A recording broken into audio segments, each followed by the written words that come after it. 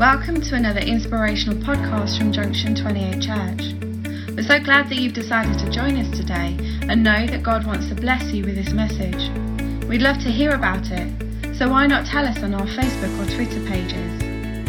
If you would like further information about who we are, check out our website www.thejunction28church.com. We hope you enjoy this message.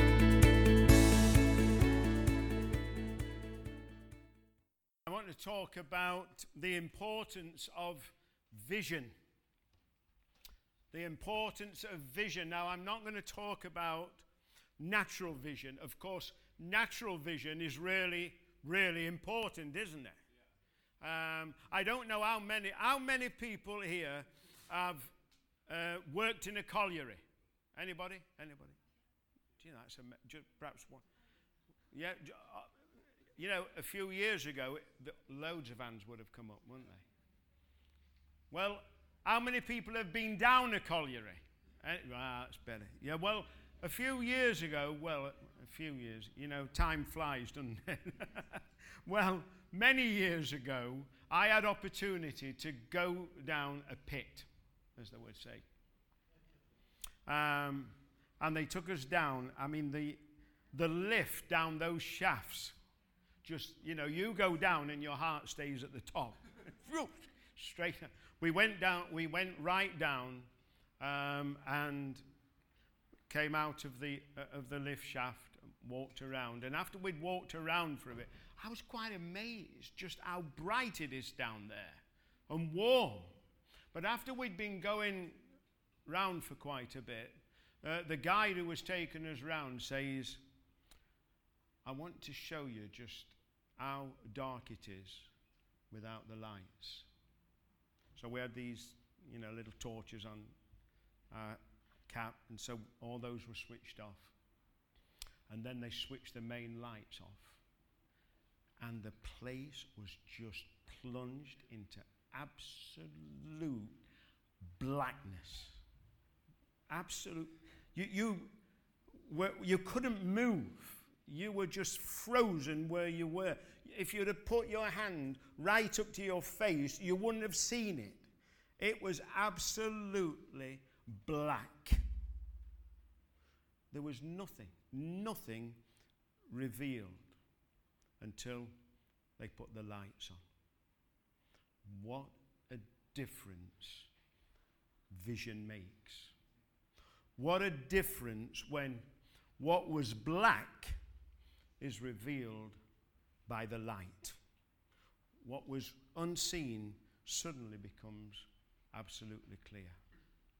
That is what happened in our lives when we became Christians. That's just a little taste of what happened in our lives. Our lives, friends, were completely in darkness. They were black. You know, I know that, you know, people, you know, there are some people who are better than others morally. But ultimately, friends, in the eyes of God, even our righteousness was just like filthy rags. It was nothing. It was black until God shone his light into our hearts. Hallelujah. He just opened it all up. And that was black suddenly became glorious, beautiful light. What's that got to do with vision? Well, I want to speak from a particular verse this morning that the Lord has laid upon my heart. And I'm going to read it from the King James Version to start with, for all as old is. And then they're going to actually put up the New King James Version. But this is the verse. Proverbs 29 and verse 18 says this. This is the writer Solomon with all his wisdom. He says, where there is no vision, the people perish. But he that keeps the law, happy is he. Where there is no vision, the people perish. In the Hebrew, the word vision there is possibly better translated as it is in the New King James Version, which we're going to put up in a moment. And the word perish, we think about perish. You know, when I think about perish, we think about something that has become worthless, which is lost. It means more than that in this verse. So if we put up, we've got it up now, where there is no revelation, where there is no revealing of God, where there is no revealing of God's purposes and plans in our lives, the people cast off restraint. Another word there for cast off restraint is that they are loosed.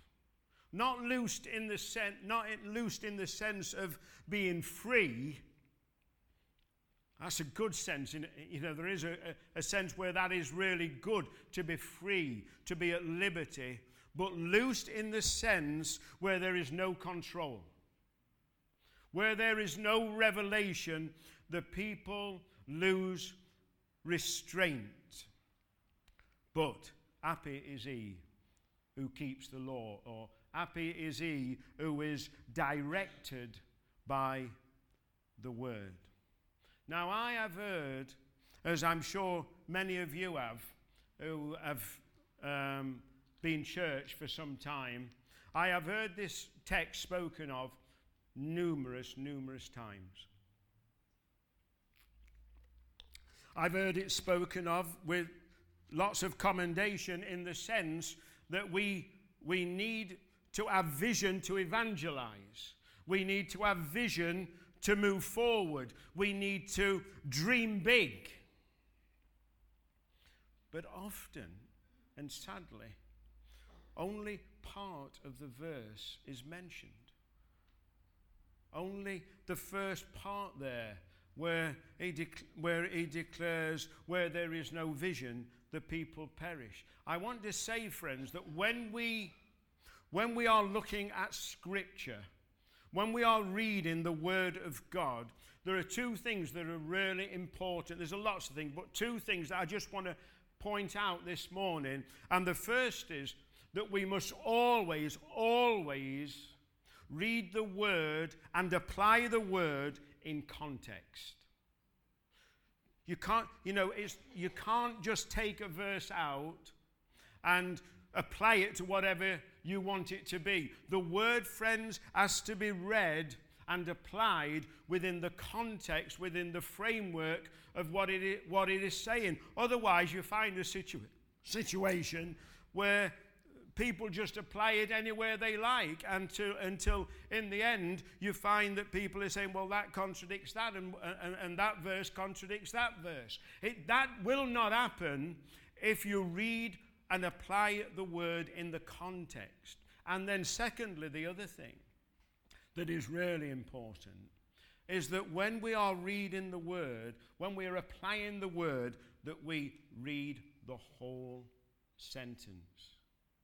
Because it really is important. These two parts that come together in this verse are really, really important. See, if you look at Proverbs chapter 29 and look through it, and I suggest that at some point you do look through Proverbs 29, but as you look through it, there is a whole range of contrasts. It's just full of contrasts all the way through, and I was going to pull them up, but time doesn't permit. But it is full of contrast, and those contrasts are there according to the choices that we make and what happens when we listen and act on those choices, or whether we choose to do our own thing and don't listen to what is wise.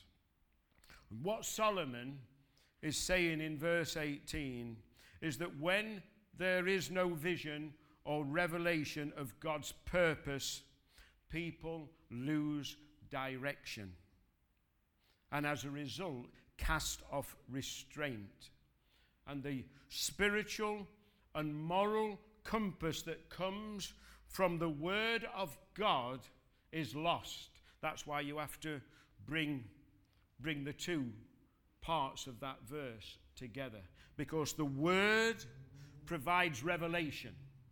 And revelation comes from the Word. Okay. However God speaks, and thank God, friends, that God, I want to tell you, Nathan mentioned a little earlier about the fact that when you're unchurched or when you're perhaps new to church, thinking about things like the presence of God can seem quite alien to you. And equally, talking about when God speaks, I'm just aware that there may be people here this morning who feel that God has never spoke to them.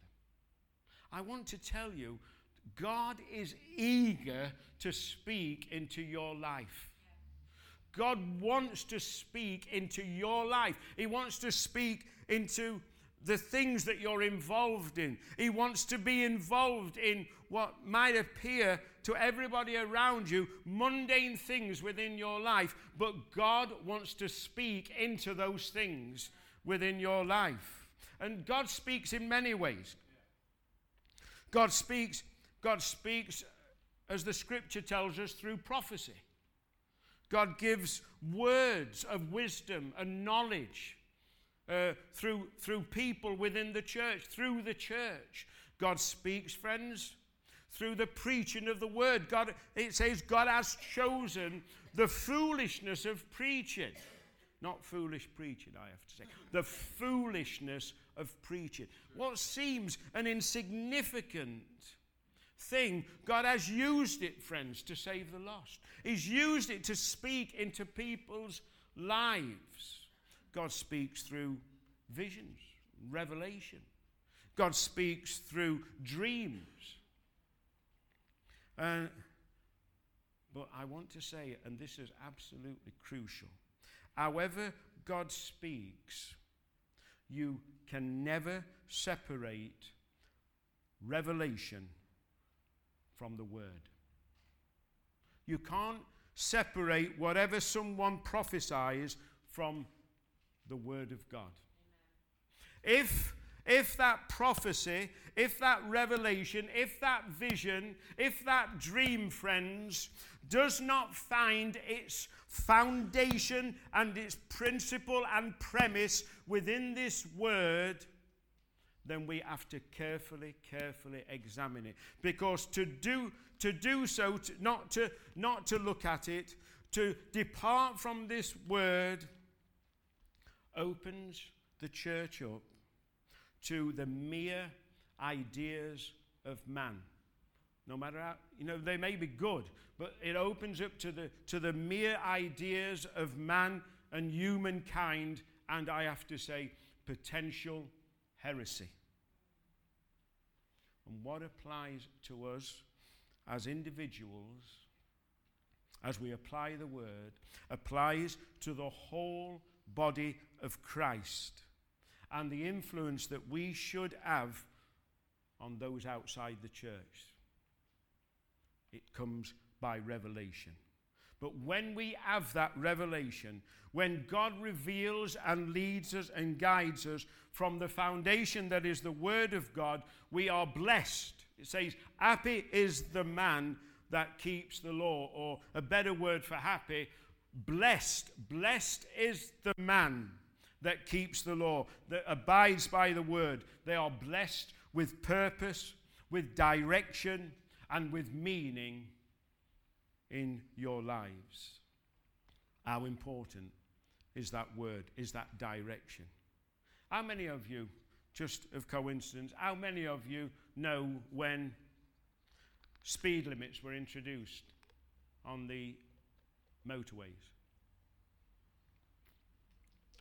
I thought some of you might be driving, but 1965. 1965. I wasn't driving then.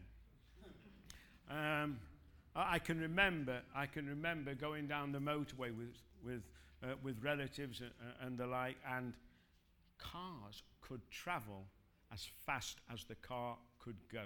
Whatever that car could go at, And there were some sporty cars.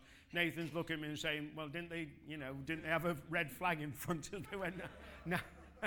No, cars could go fast, couldn't they, David? You weren't driving in 1965, though, were you? But they could go as fast as they like. If they'd go 140, 150 mile an hour, it didn't matter. It didn't matter that they got to also stop at some point in time. But the point that I'm making is, where there was no guidance, where there was no rule book, they just went as fast as they can. And friends, we need guidance. We need, if you like, a rule book in our lives for the revelation that God gives to us. You know, the consequences of those speeds, hence the reason the speed limit was brought in 1965, the consequences were drastic. As I say, it's all right travelling at 140, 150 mile an hour down the motorway, but you've at some point got to stop. I want to look at some examples of the consequences when we don't have that revelation and when people lose that restraint upon their lives. I'm just going to turn to the Exodus chapter 19. And what has happened is the people of Israel have come out of Egypt.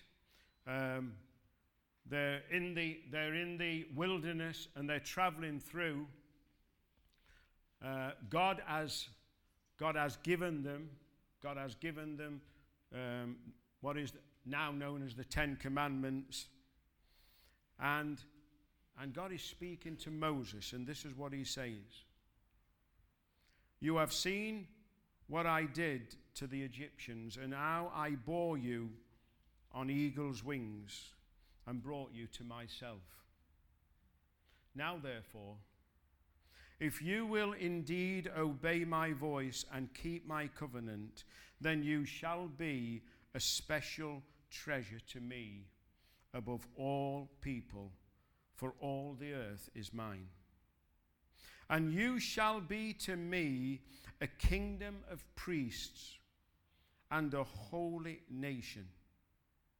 These are the words which you shall speak to the children of Israel. I'm just going to stop there before we move on to verse 7 and say this. Friends, what a precious place to be in for the children of Israel. And if you think that you've read those similar verses to that in the New Testament, you have. Because Peter, in his letters to the church, he says that almost exactly the same thing, but to the church. You, church, are a special people. You are as a kingdom of priests to God. In other words, you are a kingdom of people who will intercede before God for the nations, the church.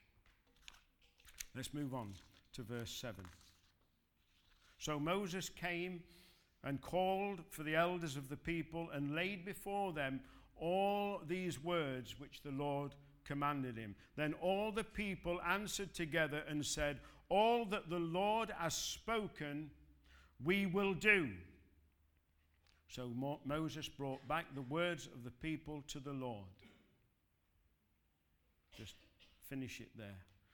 So here we've got a people who are saying, yeah, we recognize we are privileged. We really are privileged, and we're going to do it. We're going to do what God wants us to do.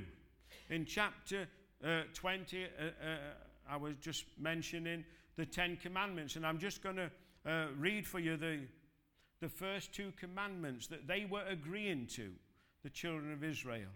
It says, you shall have no other gods before me. You shall not make for yourself a carved image, any likeness of anything that is in heaven above, or that is in the earth beneath, or that is in the water under the earth. Stay with me.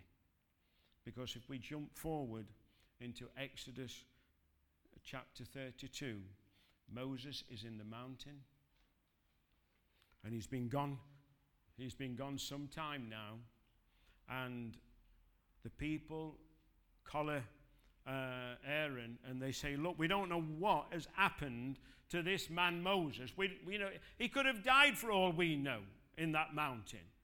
And so Aaron, we want you to make for us a God. Now this is the people that just earlier have said, we're going to do everything that God wants us to do. We're going to follow this direction. We're going to follow this word that he has given us. This is the nation that God has said, don't make any graved image. Don't bow down to any graved image. And now they are pushing Aaron into a position where they make a golden calf. And they start falling down before it. And in actual fact, you read it.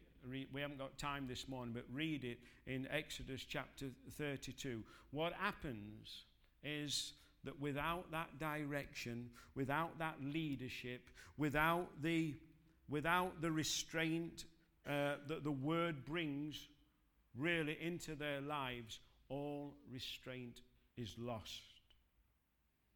And as a consequence, God is ready to start again. He's ready to wipe them out. To wipe them out. As it is, 3,000 people lost their lives. And but for the intercession of Moses and the mercy of God, they would all perish. It's just one illustration when we don't have the direction of the word. When the revelation of the word in our lives is lost. Fast forward 400 years.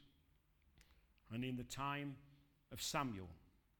Samuel was only a young boy at this time.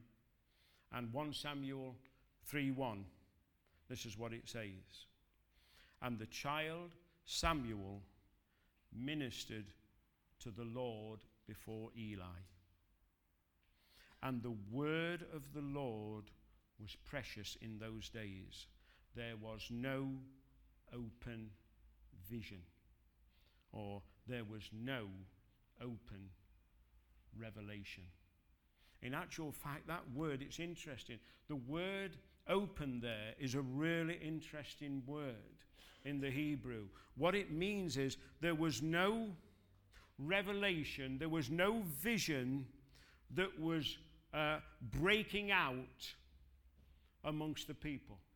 There was no revelation, there was no vision that was changing how people lived. They were living without restraint. The sons of Eli, the priest, they abused their position in the most despicable ways, and ultimately they and Eli lost their lives, and the ark of God, the place of God's presence, imagine this, the place of God's presence is taken by the Philistines. I mean, they were quick to hand it back because, the presence of God brings judgment as much as it brings mercy to those who aren't right. And so they were quick to bring it back. But I just want to illustrate for you the importance of revelation, of vision, and its connection, its absolute connection with the word within our lives. I want to see also, as we were praying as well today, amongst the many signs that are preparing us for the return of the Lord. And Jesus is coming again, friends. He is coming again. The revelation that John wrote when he was on the Isle of Patmos, that revelation, that vision, that God revealed to him from of himself, that revelation is coming to pass. And I know there's a lot of debate about signs and wonders and timing and when will this happen and what will be the next thing to happen. And to a degree, friends, all of that, it may be of importance, but it is of lesser importance. I'm moving to one side from what I'm saying for this reason. All of those things may be important, but they are not as important as the key message of Revelation. And the key message of Revelation is this: be ready. Be ready. We need to prepare ourselves because the King is coming. He is coming, friends. And I know that there are people across the world who are saying, if there's a God, why this, why that? I want to tell you, the King is coming. And friends, the will of man will be put down. And his kingdom will reign. Hallelujah. It is a sober thing. We will turn to Timothy now, 2 Timothy. But this is one of the things, amongst the many things that will happen as in preparation in the days that we are living in now. This is what Timothy is told by Paul. People will resist the truth. People will resist the truth of the word, the truth of this word that we've been reading about in Proverbs. It says in 2 Timothy 4:3, for the time will come when they will not endure sound doctrine, but according to their own desires, because they have itching ears, they will heap for themselves teachers, and they will turn their ears from the truth and be turned aside to fables. That is what will be happening in these last days. And that is happening, friends. That is happening. There are people want to hear everything good. People don't want anything that in any way puts them on the spot. People don't want to hear truth. They want to hear something that is diluted from the gospel. Friends, I want to tell you, we need the word of God in these days. We need the revelation that comes from that word. We need vision. We need revelation. We need uncompromising, pure, authoritative, undiluted word of God, preached without the fear of man, but in the fear and the reverence of God. It's what we need in these times, in these last times. Because, friends, that does not mean that as those who stand to bring God's word, that does not mean, friends, that we can abuse that privilege. It doesn't mean that we can make unrighteous judgments on people in our care. We must always remember our own potential to fall and to fail. And we must always serve with love and gentleness. One of the most challenging and yet beautiful verses concerning the ministry of God, the ministers of the Lord, says this, that the minister must be gentle. Be gentle. May bring, friends, it may be at times that through the word we bring words that challenge our hearts, that challenge our position, that call us to growth and to know God more, that deals with areas within our lives. But all the time, friends, we must do it with a consideration of the frailty of our own selves and with a gentleness of spirit That is the Spirit of Christ. I want to say of this revelation that comes through the Word, I want to look at just very briefly 3 things.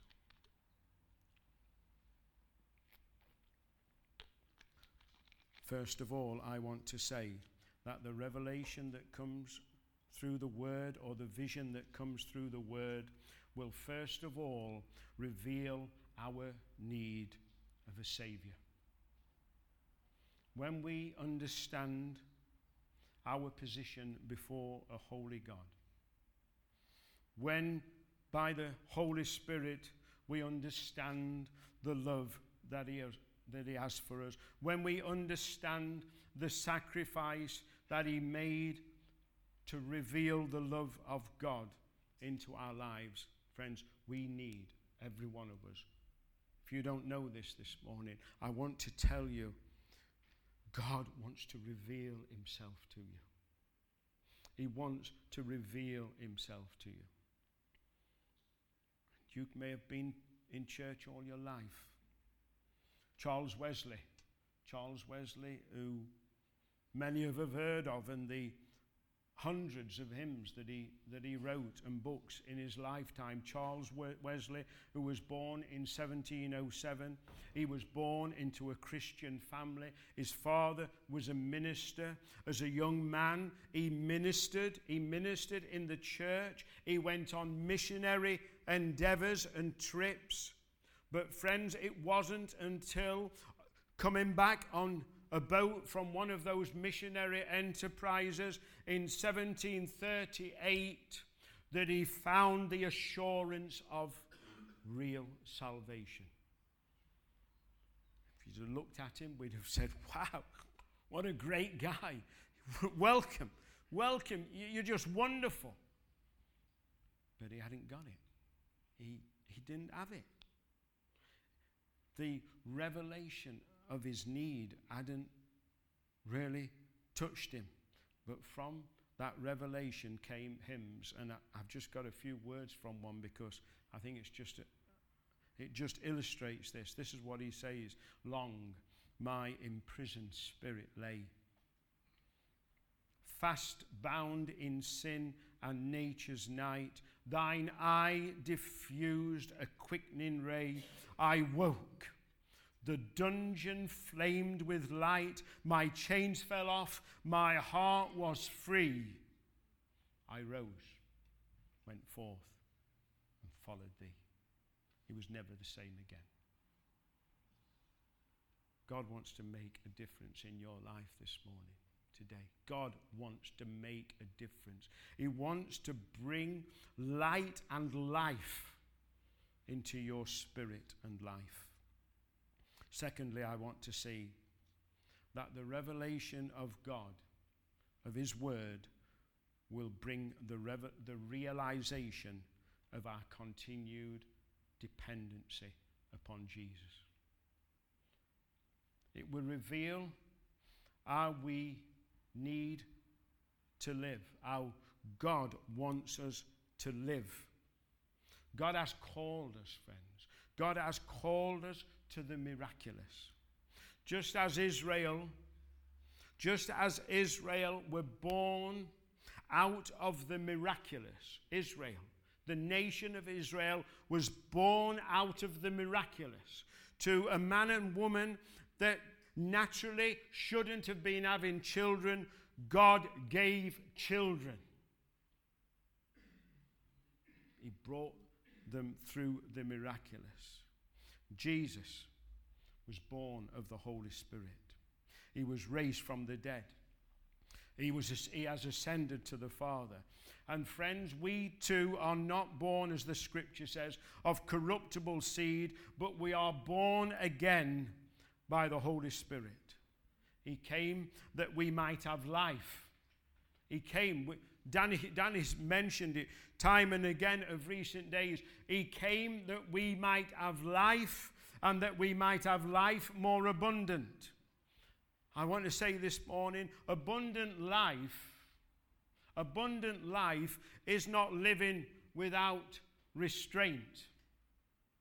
Abundant life isn't about living just as we want and doing as we please. There's a hymn that goes this way, it just comes to mind. The hymn goes this way: make me a captive, Lord, and then I shall be free. Force me to render up my sword, and I shall conqueror be. See, when we surrender, friends, we are surrendering to a life where we are subject, where we are not our own, because we have been bought with a price. It is God's intention that the spiritual person that we became at the new birth is developed as we walk as he wants us to walk. As we walk, friends, we will fulfill what God wants us to do. We will align ourselves with his purposes, and his purposes are good within our lives. Romans and chapter 8, verse 12 says this: therefore, brothers and sisters, we have an obligation. We have an obligation. But it is not to the flesh to live according to it. In other words, it's not according just to the natural things that we want to get involved in. We have an obligation, but it is, friends, we don't need to be a slave to the things that once bound and captivated our lives. We don't need to live according to that. For if you live according to the flesh, you will die. But if by the Spirit you put to death the misdeeds of the body, you will live. Giving our life to Jesus was just the beginning, friends. Just the beginning of a glorious and wonderful adventure of walking with him. But it's a walk whereby we continue to grow. There's never going to be a position when we feel that we've just arrived and we can settle down. Like Paul the Apostle says, I don't count myself to have arrived, but I am pressing on. I am pressing on. We will not, friends, have arrived until we arrive. I want to see, thirdly and finally, that the revelation that God wants to put into our life, the vision that he wants to bring into our lives, will ultimately mean the revelation of another's need. See, God always deals with us first in order that he can then use us for somebody else. Before, friends, we do business for God, we must do business with God. We must do business with him. It's never God's purpose that we go aimlessly through our life. To go aimlessly through our life, to be in that position where we have no vision, where we have no direction, where we have no revelation, we become like a ship that is without a rudder. And we are, as that ship, prone to shipwreck. When we have done that business, when we have met and God has revealed our own selves to us, when he has revealed himself to us, then we will be in a position where we can minister into the lives of other people. And God wants us to be so. It was Isaiah. Isaiah, you just look at it in the book of Isaiah, and Isaiah says this. He says, in the year that King Uzziah died, he said, I saw also the Lord. Just read it up, friends. Read it up there in Isaiah, and you find that in that time, that before Isaiah was of any use in ministering into people's lives, before God gave him a revelation that would touch other people's lives, God revealed himself to Isaiah. And from that revelation came the words that he said, Lord, send me. Lord, send me. I believe, friends, that I believe with all my heart that God is using his church in this day and age. He is using us as the light that he wants us to be. I believe that right from the beginning, when God created man and woman, when he created Adam in his own image, and out of Adam created Eve, God always had purpose for man. Always had a purpose for him. God wanted to reveal himself to man. He wanted to commune with him there in the garden. And so even when Adam and Eve had messed it up, God still came searching for them. God came seeking for them. God came crying out for them. And God is still doing the same for people today. God is still crying out for people. Where are you? Where are you? I want to ask you that. I want you to answer that question yourself this morning. Christian, I want you to answer, where are you? Where are you? So, well, I know we're in J28 church. Where are you spiritually? Where are you in your standing with God? Where are you as you align yourself with his word? Where are you as he wants to put purpose and direction into your life? Where are you? Or perhaps you've never made any commitment to Jesus. You've never submitted yourself to his purpose. You've never said, Lord, I am surrendering to you. He says to you this morning, where are you? Where are you? Where are you this morning? As you look at all this that's happening at this time across the world, as you consider the fears and the anxiety on people's faces, are you filled with hopelessness and helplessness? When God Almighty, God, he's calling for you to have a purpose in your life.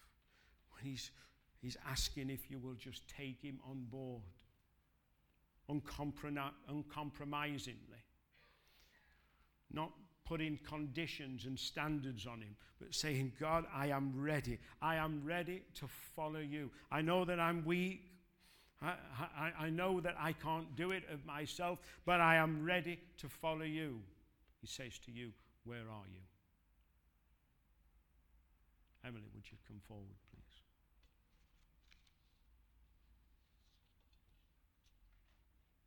Only you can answer that question this morning. Nobody else. It might be people like Charles Wesley here this morning, and you've been in church all your life. There's never been that breakthrough, that revelation into your spirit that has set you free. Not loosed you to do your own thing, but set you free from those things in your life, given you an assurance of salvation. Maybe people who once were on fire for Jesus, and fire's gone down. Fire goes down for a lot of reasons. There's a number of reasons. One of the reasons is that we separate ourselves. We separate ourselves from the source of the fire. If your life isn't burning, have you separated yourself from the source of the fire? Perhaps this morning there are people who say, yeah, it is time for me to stand up to the mark, to take my stand in this day and generation and be the man and woman of vision and purpose that God has called me to be, regardless of